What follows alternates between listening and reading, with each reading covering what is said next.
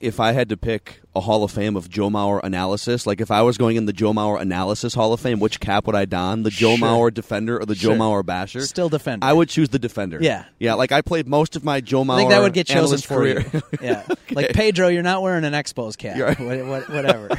Thanks for checking out this podcast, presented by Minnesota's very own Ticket King. If you're looking for tickets for an upcoming game or event at TCF Bank Stadium, US Bank Stadium, or XL Energy Center, visit TicketKingOnline.com or the link from the 1500ESPN.com sports calendar page. Ticket King has all your tickets for Minnesota football, plus all the concerts, all the theaters, and at all venues. Call 612-341-4141 or visit TicketKingOnline.com. The following is a 1500 ESPN Twin Cities production. I can't tell you how much I enjoyed saying touch 'em all. Way back and gone! Touch 'em all, Joe Mauer! And now these guys are making it relevant to this year's Twins. It's a beautiful day for a ball game. Now, our two resident hardball nerds will attempt to touch 'em all on the week's news surrounding the Twins in MLB. Play ball! I didn't know they still had a team. That's baseball. Here's Phil Mackey and Derek Wetmore. I want this episode to be all about Joseph Patrick Mauer. Okay. If you're down for that. Yeah, more than down. I think I want to lay this out in two parts. Number one, sort of what's going on with Joe Mauer from a big picture standpoint. Not how are his quads doing in the micro, more Joe Mauer in the macro, age 33, 2 years left on the contract. So part one, what's up with Joe Mauer in general? And then part two, is Joe Mauer and or should Joe Mauer be a Hall of Famer? Okay. And we should probably go in that order, though, right? I mean, yes. Because to me, and I'll let you set this up for sure, but to me, the conversations are pretty distinct. Like, and I've talked about this in the past, and I won't get on my soapbox, but like personally, don't care too much about the Hall of Fame in any sport, even baseball. Baseball is my favorite sport. Love the tradition, love the history. Do not care what an assembled group of mostly old white men think about baseball players. Like, it just, I don't. It is assign, a blown up. It's a manufactured. Yeah, I just don't assign overblown too much, meme in some ways. Yeah, I don't assign too much value to it. With that being said, I do think for the value that is gained from having a Hall of Fame. And this is no disrespect to Hall of Famers. I think if Molitor heard that, he'd probably think that's blasphemy. And that's okay. That's his right. But I think the value of having the Hall of Fame is it gives us a portal into these discussions. Right? I mean, you can talk about, is Andre Dawson a Hall of Famer? Right. And then you get to revisit how great Andre Dawson was and how he compares to other historically great baseball players and what baseball was like when Dawson was playing. And, Sure. those Cubs teams. And those are fun discussions. And that's a fun talk to have. So that is the value of these. And I will get off my soapbox now, and we can legitimately discuss. It's very existential. Yeah. Where I will I'm a actually sports nihilist. You should have a sports nihilist podcast. Would, We've talked about this that before. Would be fun. Where like nothing matters, but we still enjoy watching the things that don't matter. I'll cut off your tangent really quickly with another tangent of my own that I was watching the EPL this weekend, and I've got a new team because my old team got relegated. But Newcastle? Newcastle. They got relegated, so I'm now a Tottenham Hotspur fan. Wow, because, look at you bandwagon jumper. Nope. My favorite player from Newcastle, Sissoko, is now on... Anyways, it's a long story. He's on Tottenham now, and he's great. But I was tweeting about it, and people are saying, they're like, why are you tweeting about soccer? Why are you tweeting about EPL soccer? It doesn't matter. Like, oh, really? So I thought, I didn't get whipped up into a frenzy, but I thought about, like, oh, but the Vikings matter, or the Twins matter, or Michael Jordan matters. You get to decide what matters, and if it's not important to you, it's unimportant. You get to engage in the memes and the forms of entertainment that you want to. It's the argument I give because I'm a huge professional wrestling geek. In fact, I'm missing Monday Night Raw. Oh my gosh! Right now, let's wrap this up to tape this podcast with you. Yes or no? Is Mauer a Hall of Famer? And it's like when people get on me, you know that's fake, right? No, I know. You know that Game of Thrones is fake too, right? Yeah. Also, if you didn't, why ruin it? Like, if you just love this. What? Like, why did you tell me that? No. Young guy in his early 30s, just his paradigm is crushed that he finds out pro wrestling is not real. So on the Hall of Fame front, where I agree with you is, it is funny.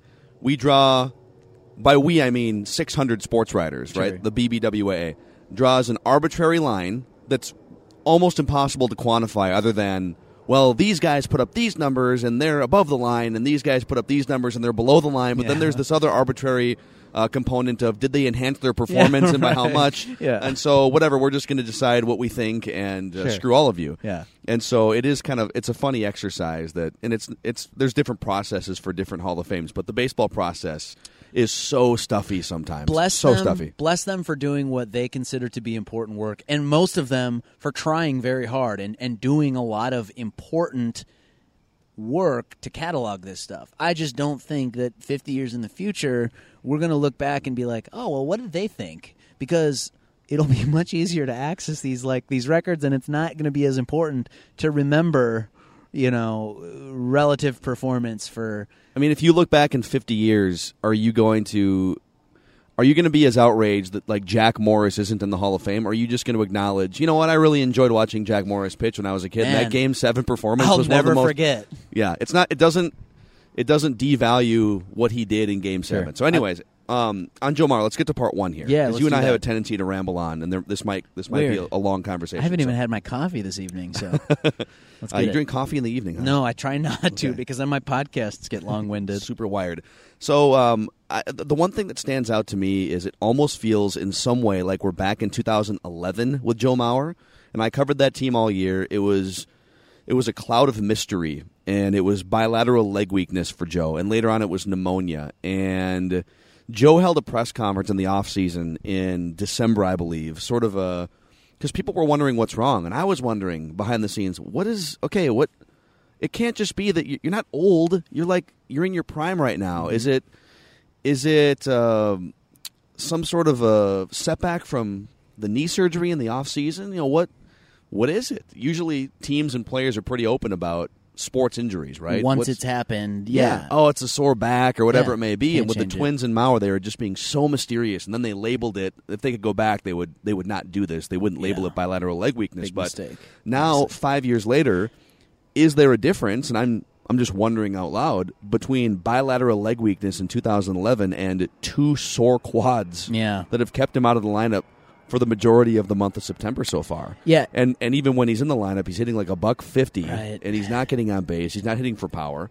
It's not strained quads. It would be really, really random and odd and bizarre to just strain both quads. And then the classification of sore quads takes me back to 2011.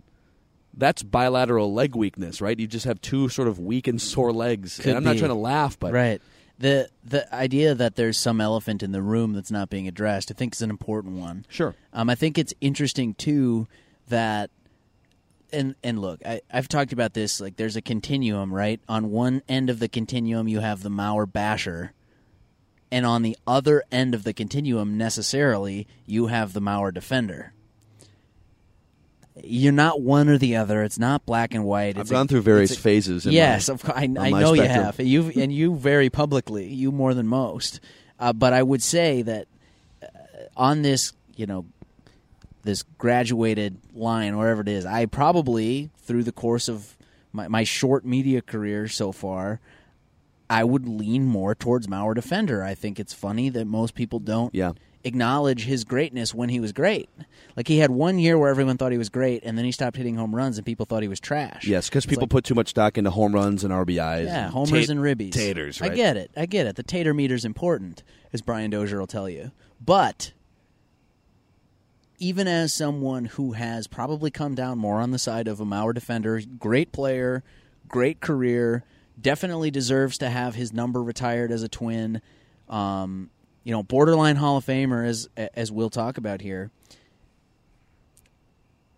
It would be weird to me, even as someone like that, who would just say, his offense has just vanished. It's gone away. His durability is gone. Oh, well, it's because in August he had a couple of sore quads, and of course that's hard to play through. Yeah. I'm not trying to belittle the idea of playing through injuries in baseball. I recognize that's much more difficult than the average fan gives it credit for. It's incredibly difficult to do what these guys do every single day. With that being said, there is no way in my mind that a couple of sore muscles in his upper legs are responsible for the falling off of the planet for some of his offensive numbers. Yeah, and to be clear, if I had to pick a Hall of Fame of Joe Mauer analysis, like if I was going in the Joe Mauer analysis Hall of Fame, which cap would I don? The Joe Mauer defender or the Joe Mauer basher? Still defender. I would choose the defender. Yeah. Yeah, like I played most of my Joe Mauer I think that would get chosen analyst for career. you. Yeah. Okay. Like Pedro, you're not wearing an Expos cap. Right. Whatever.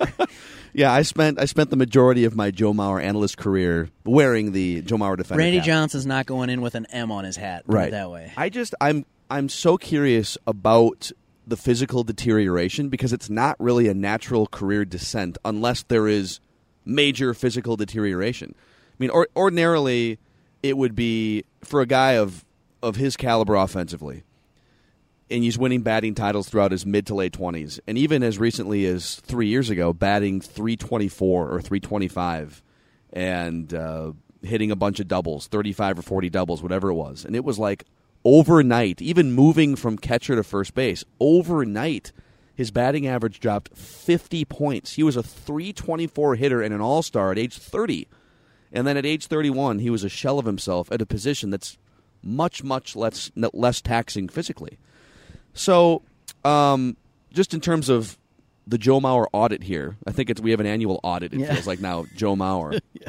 Over the last 3 years now, we've had 3 years to let things play out at first base. All right, it's a less taxing position physically. He was coming off a concussion too, or multiple concussions perhaps, that drove him away from catching. So you have to factor that in, which is impossible to quantify. But he's a .269 hitter over the last 3 years with a .739 OPS and averages 8 homers, 57 RBIs, and 66 runs for you counting stats people, and an average of 1 win above replacement in those 3 years. And his hard hit rate has dropped 10 to 12% over that stretch as well compared to when he hit .324 in 2013.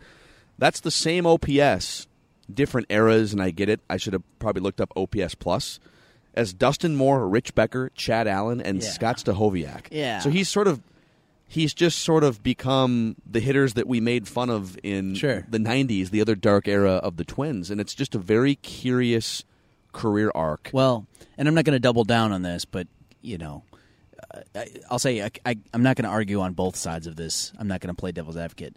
That WAR statistic factors in positional contribution. Like, first baseman hit better than most players. Sure. So if you're a bad hitting first baseman like Joe Mauer is, you get dinged. Yeah, if he was playing catcher with the same exact offensive performance, higher WAR, he'd have like a 2.5 or 3 WAR instead of a 1 WAR, whatever it is. So that's my only point, is like, don't necessarily, for the listeners out there, don't necessarily think of WAR as gospel. WAR is a fun and interesting guide, and I think very helpful and continuing to be refined, but it still needs further refinement, and it's not perfect. And if you take it out of context and sort of ignore the positional flexibility thing, or ignore the fact that they weigh defense pretty heavily despite not being very good at tracking defense yet, especially for catchers, and that, like, it has its imperfections. So don't take WAR as gospel. That's coming from a true card-carrying stats nerd. WAR's great. It's not perfect. And you should consider Mauer's numbers in the context of first baseman. That's perfectly fine. But then don't double ding him for his crappy WAR. Yeah, too. it's a great drive-by, all-encompassing statistic, and it's not meant to be. And how cool was will Ben it be? Zobrist really like the fourth most valuable player a few years ago? Just Well, because he played 8 positions? He had a ring. He's a great player, and he's an underrated player, but for him to be, a lot of sabermetricians a few years ago were looking at Ben Zobrist. I think he was still with the Tampa Bay Rays, and we're legitimately looking at him as an MVP and you know candidate who because I love? of WAR. I love Alex Gordon. I think Alex Gordon's a great player, and he's so fun to watch, and he's probably, besides, you know, peak Carl Crawford, is the best person I've seen play in left field, like in person. But like Alex Gordon being up there with the Andrew McCutchens, the Mike Trouts, the Miguel Cabreras of the world in terms of most valuable player, that was hard to buy a couple of years ago. So on the Joe Mauer audit here, on the big picture of Joe Mauer's career arc, I think, well, I don't know if there's one smoking gun thing that explains why he's dropped off 50 points in average and off the planet with on base. The power that he did have has gone down. He's not hitting the ball as hard the last 3 years. It could be that the concussions he suffered, or the concussion or concussions, however you want to quantify that, 3 years ago, or even just so it could be that. It could be sort of part B to that, or part two, 10 years of catching and being like 6'3", which is, he doesn't have that typical Pudge Rodriguez or Russell Martin, shorter, stockier, muscular build that would seem to hold up over time more than a leaner, less muscular 6'3", 6'4" athlete at that position. So it could just be he's irreparably beat up from 10 years of mostly playing that position professionally, not even including minor leagues and high school. Or it could be the third thing, which is he's always been really secretive. He's always been very private. He's never really, outside of 2 years later, referring to blurry vision for something that he was dealing with in years prior. He's always played his physical condition close to the vest. Is there something else that's been bothering him over the years, knees, back, whatever it may be, and now it's sore quads? Has he had more underlying issues than he's let on to the public? And then when he eventually hangs it up, he's going to say, oh, by the way, like I was way more beat up than any of you guys knew, and I just, for whatever reason, decided not to defend myself when I was getting hammered for all those years for not hitting enough home runs or not producing enough offensively at first base. I'll throw in one other thing, and then I'll just weigh in on that. I don't think it's accounted for all of the drop-off in his numbers. He's 370 on base or whatever it's gotten down to now, and that's probably trending south for the rest of the season. But, that's not – it's not terrible. You take that. It's not necessarily vintage Joe Mauer, and when it doesn't come alongside power or good batting average, you tend to look at those numbers a little more skeptically and say, there's just not that much there. For the record, it's 364 now. 364, yeah. So probably, like I said, trending south. I'm guessing it doesn't stop there, but anyways, he still gets on base. He still has this. Whatever you want to call it. People mock this all the time. I get it. But, like, this sort of professional approach to an at-bat. Oh, for sure. And I think that there's, like, that's not worth nothing. So he's what an I was absolute pro at the plate still. Yeah. You can tell his mind is still there. The mind's still but sharp. His body He's Peyton Manning. His body lets him do exactly. Yeah. Or Kobe Bryant. Sure. For one night can go off for 60 points. For 1 month he can hit 320 or 350. And he did that in April, and I think he did it again in like June or July. But he can't do it for 6 months. Yeah. He can't do it for the duration and the grind. Well, and so here's the one thing I was going to say is that he's really good at. We talked on the radio a couple of weeks ago now about Byron Buxton and Max Kepler switching from defense at the plate to offense at the plate. Go up there, find a good count, get your fastball to hit, and, well, okay, now you got 2 strikes on you. You got to change your approach a little bit. I'm not saying you have to swing more meekly, but you do have to kind of be more aware of that outside corner and be willing to either foul it off or try to go the other way with the pitch. Whereas the first pitch, you get it. If someone comes up there, you're facing Chris Sale and you're Joe Mauer, and you walk up to the plate. Chris Sale hits his perfect spot on the outside corner with a fastball for strike 1. It's fine to take that pitch. It's fine because you're not going to crush that pitch if you don't feel confident that you're going to hit it. A high percentage of the time. Yeah. Then wait for a better pitch because you're confident in your hands and your eyes and that you can do that. 2 strikes, you got to swing at that pitch. So Mauer has a finely tuned sense of what I'm talking about here. That he might be the best on the Twins at that. When's the last? I can't think of a better player for the Twins in my life that's done that. Oh, for better. Sure. But here's something to watch too, and this has been the case for a number of years. He's never been a swing out of his cleats kind of a guy. He's been a very controlled, smooth swing. But even more so the last couple of years, watch the Toronto Blue Jays lineup and how ridiculously hard some of those guys swing. Or watch like Adrian Beltre swing a bat. Yeah. He's hitting home runs on his knee because he's falling over, right? It's kind of one of my for favorite show. highlights. Yeah, he does it like once a year where he'll go down to a knee and just hit a bomb into the third deck. The pitcher probably should put one in his ribs the next time up if he's following the code, but it's Beltre. When's the last time you saw Joe Yeah. absolutely unleash and take a cut? Oh, yeah, I don't never. think physically he's able to. If he were to do that physically, he might tear both obliques. Like, can you do that? Is it possible? Yeah, you could. I do wonder how much of it's physical, how much of it's mental. That's kind of just always been his approach. Yeah. And I guess to finish sewing that thread through our tapestry here, Mauer's always been very good at that. He remains very good at that.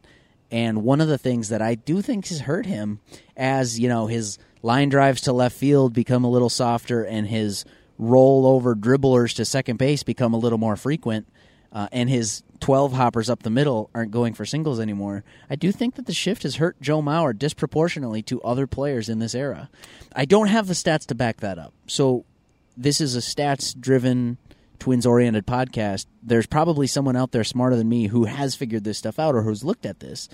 But just anecdotally, from following the Twins, and then I was away for one summer covering the Orioles, so I kind of got, another view of the Twins from the outside, plus the American League East, and learning these other teams and these other hitters and their tendencies and seeing them often enough.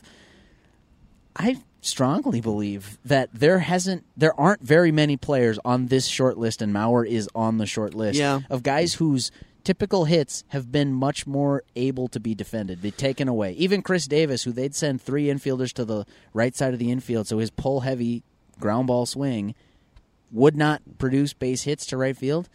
I don't even think he was affected as much as Mauer has been. You also have to consider, too, that and I brought this up at the top of the podcast, or when we dove into the Mauer conversation, his hard hit rate has decreased a lot in the last 3 years. Oh, I'm not saying this is the only excuse. Yeah. I'm saying it's a part of the math that kind of all goes into this broader discussion. I think if you're a straight pull hitter, shifting should absolutely hurt you more than Joe Mauer, because Joe Mauer pulls the ball on the ground to the right side, on the ground in line drives, and then hits fly balls and or line drives to left field.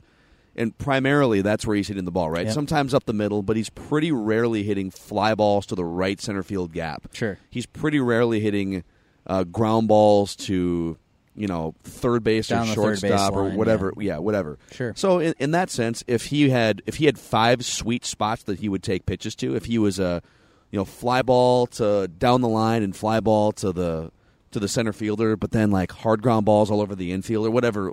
Sure. If there was 4 or 5 spots instead of 2, then it would be harder to put out the fire. Like via I say, it's totally anecdotal. I think if you're going to defend Mauer, you have 2 second basemen on the right side. You have somebody standing up the middle for those little dribblers that get past the pitcher's mound, and then you have 2 people standing in left field, or you put Phil Cuzzi down the left field line.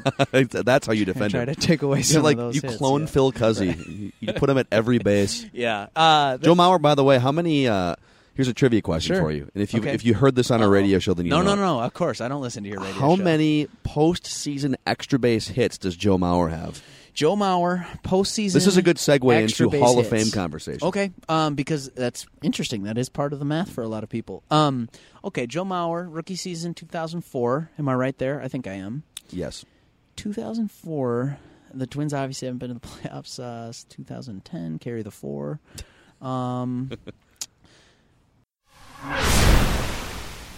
This is Sean Aronson from the hottest new podcast, The Voice Behind the Voice. I'm going to slide into someone else's podcast and tell you about mine. Each week, I sit down with some of the biggest names in the sports broadcasting industry. We talk about how they got started, how they got to where they are now, and other humorous stories. You can find it on iTunes, Podcast One, and 1500ESPN.com. That's The Voice Behind the Voice.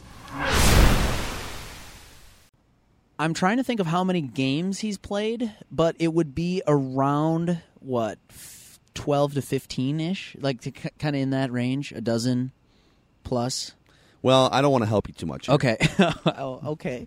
I think that Joe Mauer has 1 postseason extra base hit. That's correct. All Actually, right. he should have 2 because He Phil should. Cuzzi Thank you, screwed Phil him out of the other Cuzzi. All right, hey. This is me tipping my cap to the crowd if they want to salute that. So let's segue then into part 2 of this because it's going to be a topic. Pat Royce thinks there's a chance he might retire after this year. Just I thought that was interesting. Body beat up. I don't know if he's just floating that out there or if he's hearing that from people. But it's hard to know with Pat. Body is beat up. Kenny Vargas is tearing the cover off the ball. You've got, make fun of him, but you got Byung-Ho Park under contract. Yeah. Miguel Sano needs a spot. As Adam of right Brett now, Walker, Trevor Plouffe. Adam Brett Walker, not saying he's going to crack the big leagues next year, but if he does, it's not as an outfielder. I promise you that. So you've got this log jam, and Joe Mauer is he's as replaceable as he's ever been from a production standpoint, and he makes $23 million. So my question is he a Hall of Famer? If not, how close do you think he should get to that arbitrary line? And let me start the conversation off with this. My definition of Hall of Fame, and this is sort of a nebulous, vague definition, but there is no line. We're dealing in arbitrary judgments here, right? I think you have to be one of the greatest players at your position during your era and that qualifies you for strong Hall of Fame consideration. So you can even do that exercise off the top of your head, right? Okay, Ken Griffey Jr., was he one of the best center fielders or outfielders, however you want to, whatever bin you want to put him in during his era? Yeah. Yes. Barry Bonds. And notice how I say nothing about PEDs here. Yeah.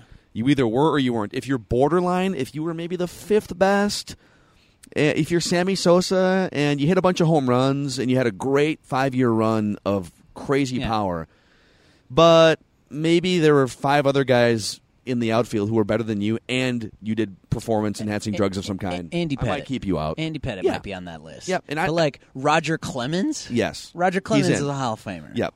May I submit to you, over the last 15 years, Joe Mauer by far, so his era, last 15 years, by far has the highest career wins above replacement of any catcher during that 15-year stretch.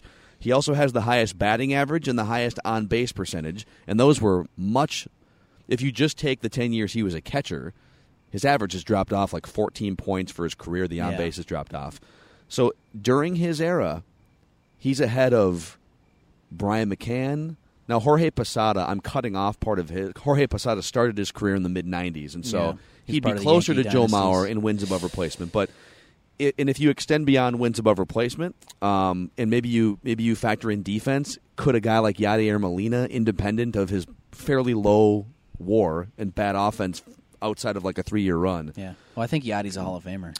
If you're going off wins above replacement, and it's tough to quantify catchers, some people are going to say no. Some of the Sabre guys. Oh, I know. I'd put Yadi in. I think he's been one of the greatest defensive catchers of all time. Yadi's in the Hall of Fame. Yeah. So let's put Yadi in. Sure. Buster Posey, he's 28, 29. Jury's still out on him. 3 World Series, good offensive catcher, plays some first base, of course. Right. So if you're going to look at 20-year chunks, 15, 20-year chunks, so that's a specific era in baseball. Okay. And you're going to take guys who were at the top or right close to the top at their position for that era.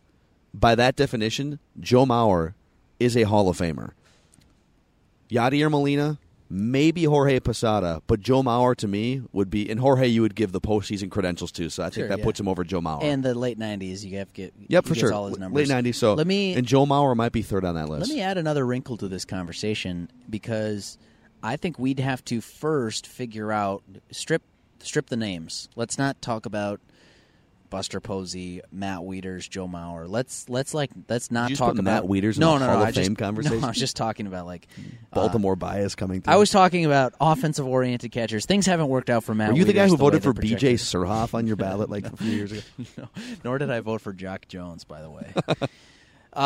No, they would not give me a vote, and I respect their choice to do that. I will say that we'd have to first define what constitutes a player's playing career. And that sounds nebulous, and it sounds vague. Let me explain.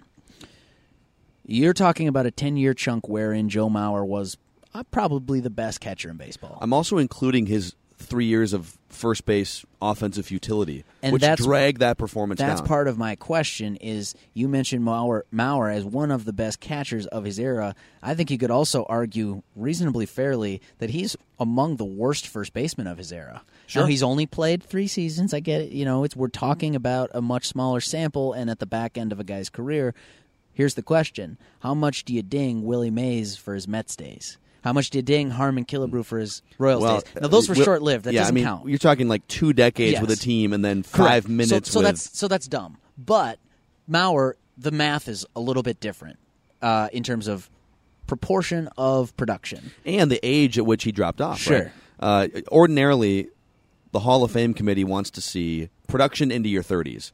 Unless something happened. Kirby Puckett was 35 when he had to retire. Sure. I'd but have people to go look have at pointed Roberto out, Clemente. I'd have to go look at his age. He was young. People have pointed out he still had. He has 3,000 hits, infamously, but he also was not done playing baseball when he tragically passed. And 3,000 hits at that point. That's not even comparable to Joe. Right. Oh, exactly. But let me say this: is that I do wonder.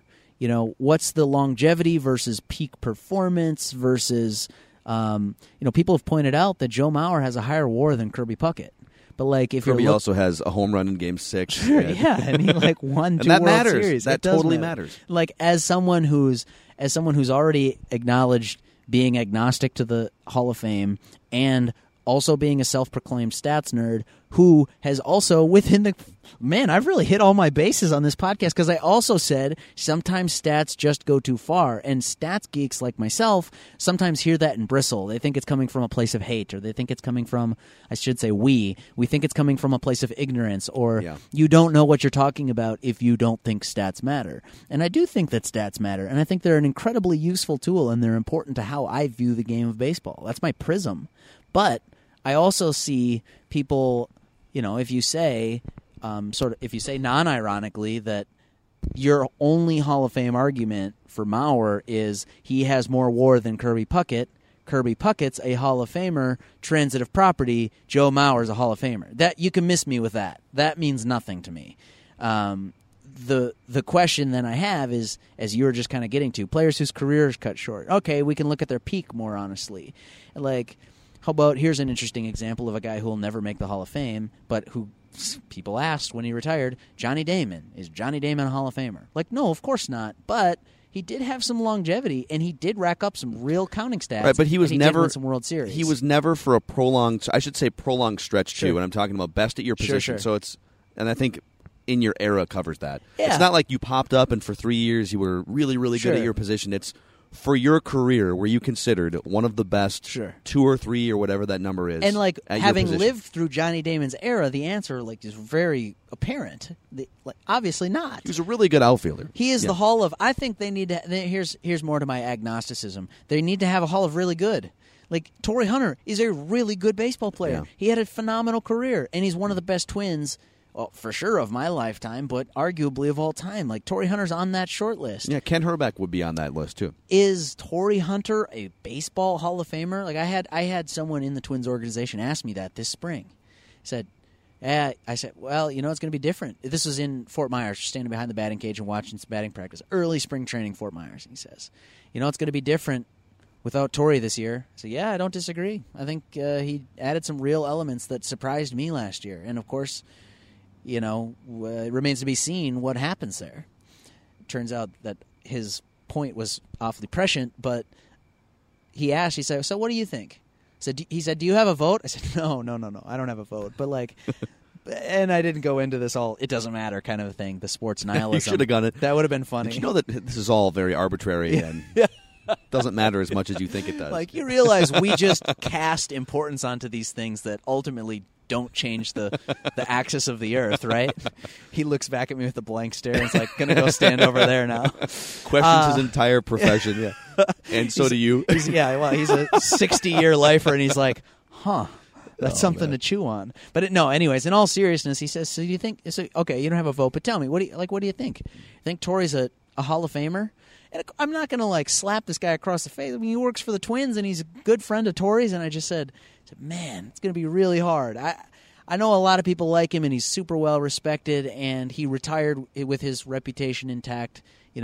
Good baseball player. Kind of revived the Twins for a brief minute. He was the defibrillator in 2015. That's even more amazing now that you've had 2016 play out with unreal. A week left in the season. Yeah, unreal. But I said, man, you look at the other guys that are in the Hall of Fame, and you look at how many people want to preserve the quote unquote sanctity of the Hall of Fame. This is for the elite. This is for the Ken Griffey Juniors.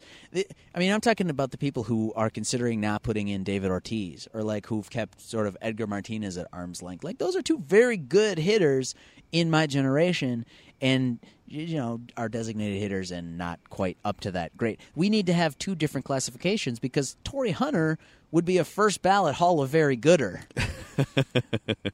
But there's a difference. David Ortiz, I think, with DHs, because there's just not as many career DHs, for my theory anyways, I think you have to put him at first base, dock him points for not actually playing first base, and then decide, was he the best? If you were to put him at first base and then just look at his offensive performance, would he be the best? So you're stacking him up against era? Miguel Cabrera instead of Billy Butler, and he's in that category. Yeah, Paul Konerko, kind of those guys. Yes, he's above Paul Konerko, but Paul Konerko gets credit for playing first base, and so I put David Ortiz in the Paul Konerko, Hall of Very Gooder. So on this topic, then, would Joe Mauer have been better off if he just said, "Hey, this is going to sound crazy because I have 5 years left and $100 million on this deal, but I'm not really feeling it anymore. That concussion has sort of rattled me a little bit, no pun intended, and I got kids now. Yeah. I got a family, and I've made an F-load of money. Yeah, I'm good. And I know that sounds really terrible to say, but I'm just going to kind of drop the mic, or actually, he wouldn't have received any sympathy if he would have done it that way. No. If concussions would have forced him to stop playing after 2013, a season in which he batted .324 and was back to peak Joe Mauer, right? Yeah. On base percentage Joe Mauer. But he Well, had to retire at 30. Then you know who he is, right? I mean, if he does that, he's Barry Sanders. Yeah. Wow, that's a great point. We have one of the all-time greats in our fingertips here. I'm talking Barry Sanders, not Joe Mauer. Barry Sanders then decides to walk away from the game of football, and he's looked back after the fact of, wow, really respect that guy. And you wonder what could have been. Of course, Barry Sanders is a running back, and he was 29 or 30 when he retired. What if Barry Sanders played 4 more years and was terrible, like 2.1 yards per carry? History tells you Barry Sanders would have dropped off like almost every other great running back at 30 or 31. We think way differently of him. He was much closer to his cliff than Joe Mauer was at 30, you thought anyways. Of course, it turned out that the cliff was immediate. And, of course, catching for 10 years probably brings the cliff a lot closer than if you were to play first base for 10 years or second base or whatever other position. So it is weird that his last 3 years have damaged probably ding him. Yeah. People would have looked at him if he had, for whatever reason, if he was forced to stop playing after 2013, I think they would have looked at his counting stats and said, you know what, you're going to get a bit of a pass on those. We're just going to look at the fact that you retired number 1 in batting average the last 100 years at your position. Yeah. Number 2 in on-base percentage, last 100 years at your position. More Head and Shoulders commercials per capita right. over the last 100 years, right. too. No postseason. If he had more of a postseason track record, if he had led the Twins to a World Series or something and had a big postseason, the conversation would go even further toward Hall of Fame. So do I have a definitive answer on my end? I would say, if I'm going 100% on my theory, which is, are you one of the greatest players at your position during your era, so your 15 to 20-year era, if I'm sticking to that exact definition, I have to say yes. Buster Posey is sort of in that conversation at some point. Jorge Posada is in that conversation. Yadier Molina is in that conversation. He's borderline based on that. If you go down the counting stats path, because the counting stats do matter to the voters. But if I just look at him and see the drop-off after the age of 30, I say Hall of Very Gooder. You're right there with like Jack Morris, and you're just the window closed as you were. That's where you drew the line. In line. Yeah, exactly. You were going to buy your ticket, and then we flipped the sign and said, sorry, sold out. The more he faces his baseball mortality in front of thousands of fans on TV and in stadiums every night, the more he does what he's been doing the last 3 years, the more that's going to be how you remember him, and the less likely it is that he will get Hall of Fame consideration. Sure, fair. You never saw Barry Sanders as a 3.5 yards per carry, grinded out at the end of his career running back. Yeah. There's something to be said about not showing people that side of you. Yeah. That's something I wrestle with. Like Peyton Manning, for example. I mean, he retired with a Super Bowl, so it's hard to argue against him. But like, he wasn't the same quarterback. It wasn't the dominant Indianapolis Colts where it was Peyton and Tom Moore just running the NFL for a while, much the way Bill Belichick and Tom Brady are running it now. Like, where you just had this just assurance of dominance. It was, hey, the Colts are going to be fine this year. What do you mean? They have 0 offensive linemen, they don't have a running back, and they forgot to sign a defensive coordinator. Yeah, I mean, but they've got Peyton Manning. They're going to go 12-4, and then they'll, okay, here, insert joke here, they'll flame out in the playoffs. But like, Peyton Manning was so terrific, and sort of witnessing that mortality as it plays out is one of the fun and interesting dramas about sports to me. It's one of the things that keeps this stuff interesting. But like baseball, it's oftentimes it's just sad. Like, you're watching guys kind of cling on a little bit. Like, dude, at the end of his career, how sad was it to watch Ken Griffey Jr. with the White Sox? It was like, man. They had him in center field, too. Like, man, that's Griffey. It's like 38 playing center field for no reason. Yeah. Oh, man. But it was, you know, sad is maybe too strong of a word, but there is a certain like emotional quality to seeing these players who you perceive to be like otherworldly great, and then watching them struggle so much, like losing that slight edge of whether it's hand-eye coordination or just flexibility, whatever, muscle strength and endurance, whatever it is for any given player. It's sad to see the backslope of that happen. Mauer, it's been, I would argue, fairly exaggerated and fairly earlier than I expected. I know the catching thing you mentioned time and again about the toll that must have taken on him, but like, see this guy who was just so fantastic even as recently, as a couple of years ago, to basically going up there, and the best thing you can say about him at the end of most games is he took a couple of good at-bats, he drew a walk, and he hit one ball hard. And it's like, that's not to demean Mauer. Like I said, I'm kind of on the Mauer defender end of the spectrum. I think he's a great player, and we don't really remember or appreciate him well enough, at least if I'm sampling the Twitter universe. So his career is going to be a really interesting one to look back on in retrospect, where he was, where his sort of trajectory was headed, where he ultimately ended up. I mean, it's all part of the math. It is all part of his quilt as a Major League Baseball, like his story. That is all a part of it. And sometimes I think we give too much weight to the recent stuff. Sometimes I think we give too much weight to the fact that he doesn't hit hashtag dingers. But like, you can't, even as a Mauer defender, the most ardent Mauer defender can't look out there and say like, oh yeah, whatever. I mean, $23 million and whatever. Who cares if he's one of the worst first basemen? And yeah, but like, remember he was great 4 years ago, and who cares? Like, you can't look at it objectively and not think that this has now become a problem for the Twins.